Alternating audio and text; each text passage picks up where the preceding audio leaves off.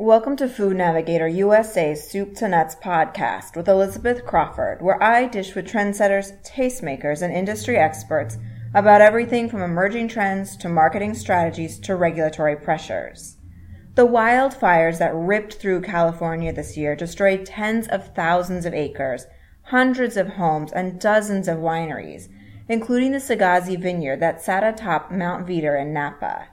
While the destruction was overwhelming and made Sagazzi's grape fields look like Mars, owner Andrew Cates has a plan to help the vineyard, along with its neighbors, rise up from the ashes while also helping the survivors of other disasters.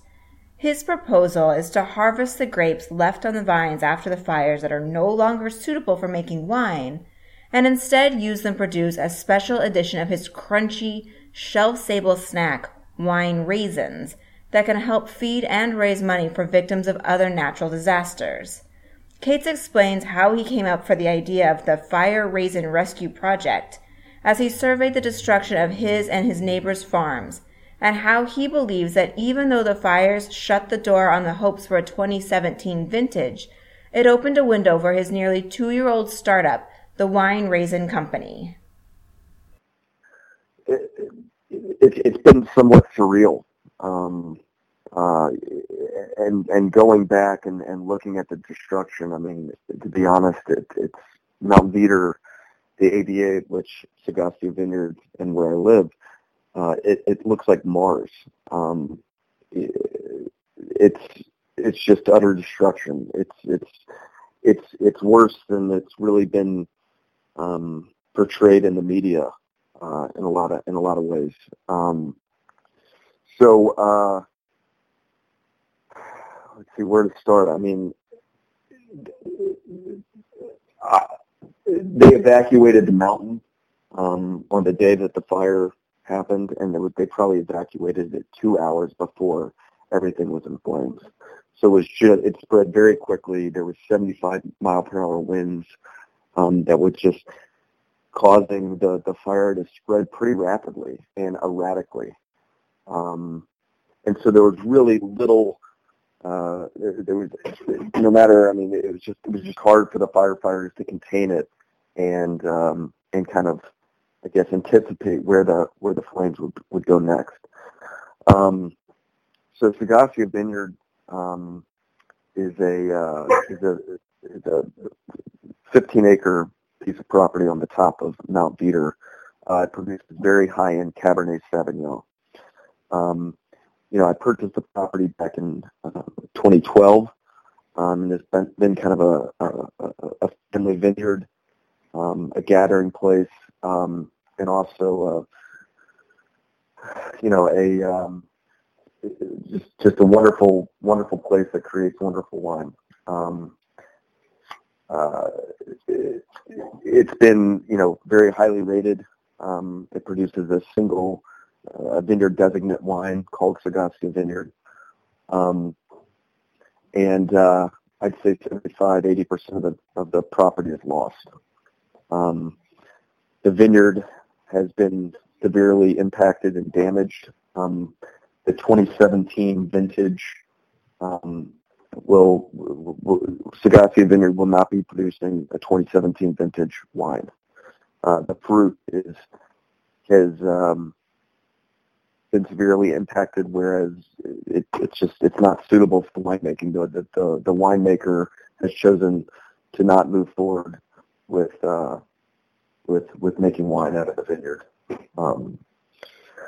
I lost the entire kind of, I guess, wine library, the inventory, dating back from 2006 up through 2013 vintages, verticals of the wine from the property. All of that was on site and got destroyed.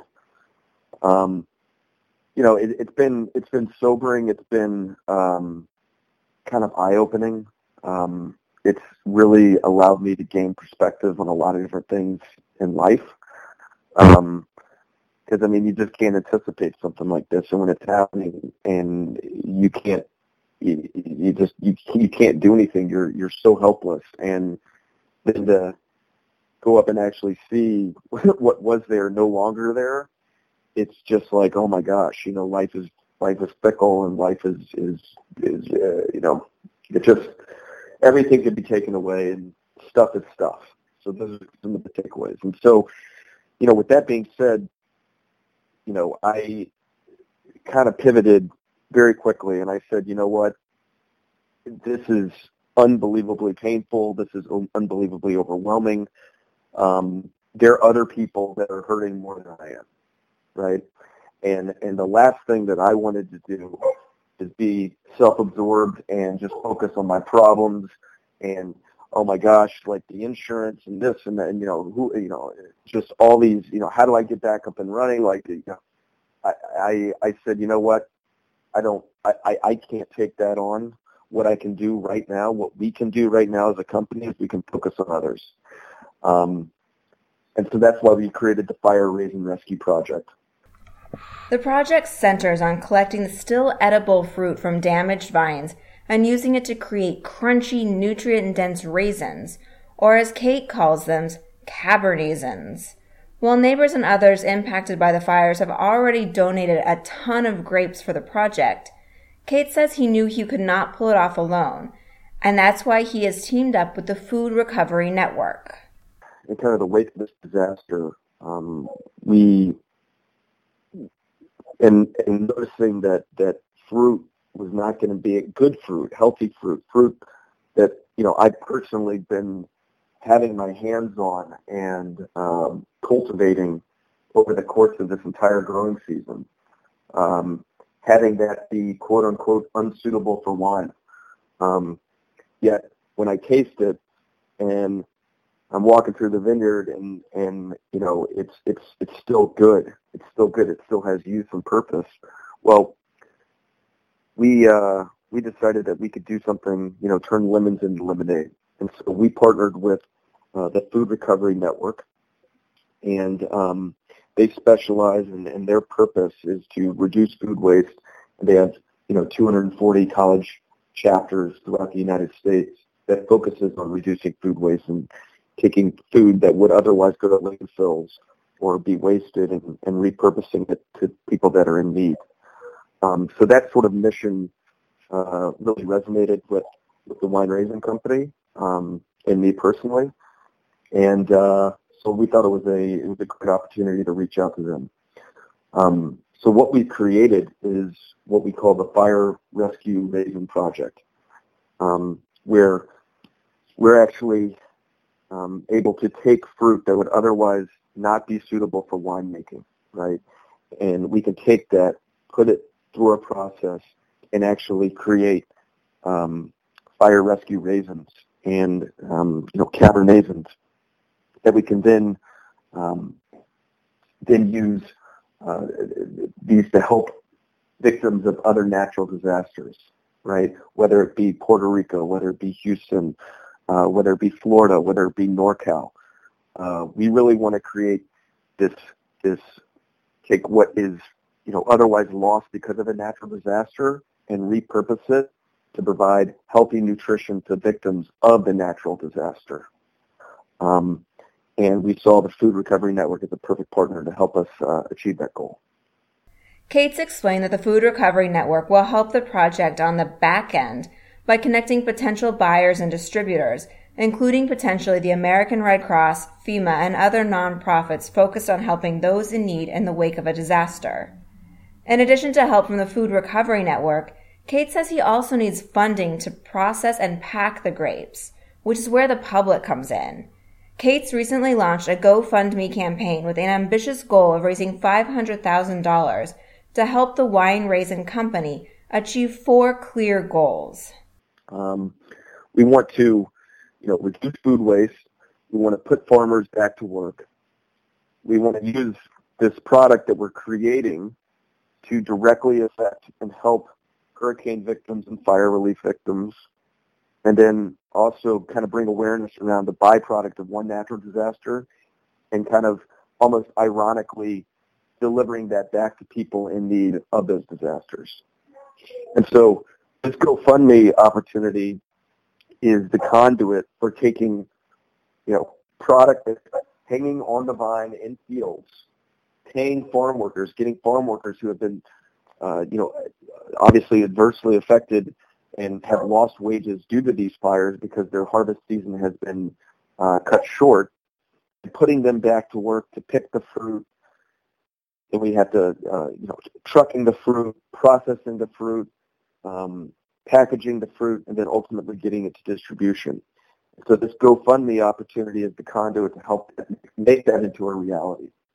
Now, we will also be using the profits from this endeavor to actually donate back to the Food Recovery Network and other, the Napa Valley Disaster Relief Fund, as well as other nonprofits to directly help those that have been affected by the fire. So our goal is $500,000, and the purpose of this GoFundMe initiative is to take fruit that's hanging on the vine currently and create that into the sustainable superfood called Rescue Raisins. That takes it's very capital intensive. It takes a lot of people working together, and it really takes a team. Now, we're not going to be able to do that unless we get funding to obviously to make that a reality. So that's why we created the GoFundMe. We're also we're working with banks to hopefully get some bridge financing, and kind of step up for a good cause. Because if we can get this, obviously, commitments on the back end, and again, we're also looking for people that want to buying organizations to help purchase this on the speak for these rescue raisins on the back end, because then we can say, hey, go to a bank and say, hey, listen, we need to be able to turn these raisins hanging on the vine into rescue raisins and help out a good cause. These are the buyers. This is how it's going to work. This is what it looks like. So we're actually hitting it in two areas, but this GoFundMe is beyond necessary to making this a reality. The Fire Rescue Raisins are a twist on Kate's existing wine raisins, which he explained were developed about 2 years ago out of the same idea of not letting anything go to waste. A couple years ago, my parents were out for harvest in Napa, and the crews had come through and already picked the vineyard on harvest day. And my dad and I were walking through, and we noticed that 3 to 5% of the fruit was left on the vine post-harvest. And we didn't want to have any of this go to waste, and so we collected it all.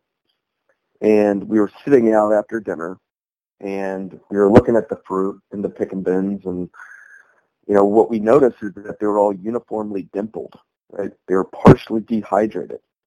And the vineyard crew are trained that if there is visual dimpling, the dimpling that's on the fruit, to actually leave that in the field, because that's a sign that the bricks, or the ratio between sugar and water within the grape, is higher than what they really want to pick, right? Because when you're picking wine grapes, you want uniformity, right?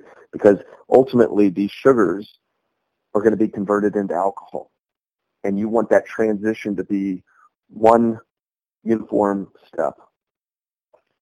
You don't want outliers.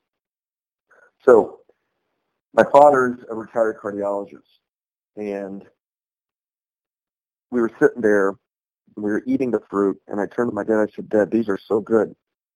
And he said, I know, son. I know that these are good for you. Because again, as a cardiologist, he's been prescribing wine to his patients for decades, right? Grapeseed flour, grapeseed oil, grapeseed extract. These are all heart-healthy foods that really stem from the grape seed. And wine, when you're making wine, you crush the grape and you extract the tannins via the skin and seed via dilution, and then you throw the skins and seeds away. But by putting it through our process, we're able to sweat out the water and then use the residual sugars inside the fruit to caramelize and toast that seed to make it edible. A raw wine grape seed is really unpalatable. It's very hard. It's overly tannic. It's astringent. It can chip your tooth, and usually it'll pass through, so you're not able to actually absorb the key nutrients inside that grape seed. But by putting it through a process and keeping the fruit in its original food matrix, we enhance the bioavailability, right? The ability for your body to recognize that this is a whole food and absorb and maximize the nutrients that it will get from that fruit. Despite the destruction of the family vineyard, Kate says that the Wine Raisin Company is doing well and is gaining distribution in part thanks to its clean label and positioning as a healthy snack. What's great about this product and what really resonates with our consumers is the simplicity of the label. We're actually tied for the cleanest label on earth. We're up there with a banana. There's one ingredient. There's one ingredient in each bag, just the grape. There's no sulfur. There's no preservatives. There's no added sugar. It's just nature. And so people like to know what they're eating, and they really like to know that there's really no other additives within the bag. It's fantastic as a standalone snack. One of our 0.65 ounce bags, there's 60 calories and provide 8% of your daily fiber. In a 1.6 ounce serving, which is the amount of fruit that's actually required to create one glass of wine, that's got 20% of your daily fiber and the antioxidants of multiple glasses of wine, but no alcohol because it hasn't been fermented. So it's to continue to grow our footprint, but we're also, we're not strictly focused on just, conventional grocery or specialty grocery or natural grocery. We've got our fingers in a bunch of different avenues that are successful. We're really starting to break into the food service space, corporate campuses, universities, colleges, and it's really it's a corporate campuses. They really want to focus on healthy foods for their employees that are full of antioxidants, full of fiber, that taste good, and are going to keep their staff and their employees healthy. So that's been a great avenue for us. We also have partnered with some major airlines, a major airline. We're hoping to grow that business as well with our dark chocolate covered Cabernet as an option in the first class baskets. We also are, while this is a great snack, it's also arguably a better ingredient. It's a perfect addition to salads and yogurts and granolas, and when you bake with it, you're able to still maintain that little bit of a crunch, which adds good texture and mouthfeel. And what we found is that people that don't like raisins like these because of the crunch. And it's very unique, and it's delicious. So we're going to be, as we continue to grow, we really see an avenue for growth within the bulk space as an ingredient, an inclusion, a branded ingredient. And we're getting adoption from restaurants and other manufacturers that are interested in including this into their granolas or their trail mixes, or chocolatizing it, etc. Reflecting on the challenges and opportunities ahead for both his vineyard and his snack company, Cates remains optimistic. I mean, it's overwhelming, but my goal is to rebuild. It's going to take a long time. It's it's like how do you eat an elephant? One bite at a time, right? I mean, it's day by day, and it's going to be a process.